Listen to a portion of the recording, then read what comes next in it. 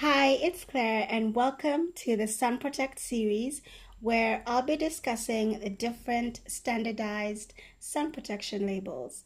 I live in East Africa, so I buy all my sunscreen overseas because let's be honest, we don't have many local options. In the beginning, the sun protection labels had me so confused. So, this series is meant to guide anyone who's in the same boat that I was years ago.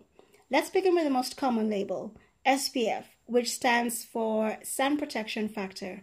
SPF protects the skin from UVB radiation, which causes sunburn. The number that follows SPF has a meaning. For instance, an SPF of 15 could mean that if it takes 25 minutes for unprotected skin to burn, it will take 15 times that for the skin to burn if you are wearing the SPF 15 properly. So 15 times 25, and you get how many minutes that application of sunscreen will protect your skin. Dermatologists recommend that any sunscreen you use should have at least SPF 30.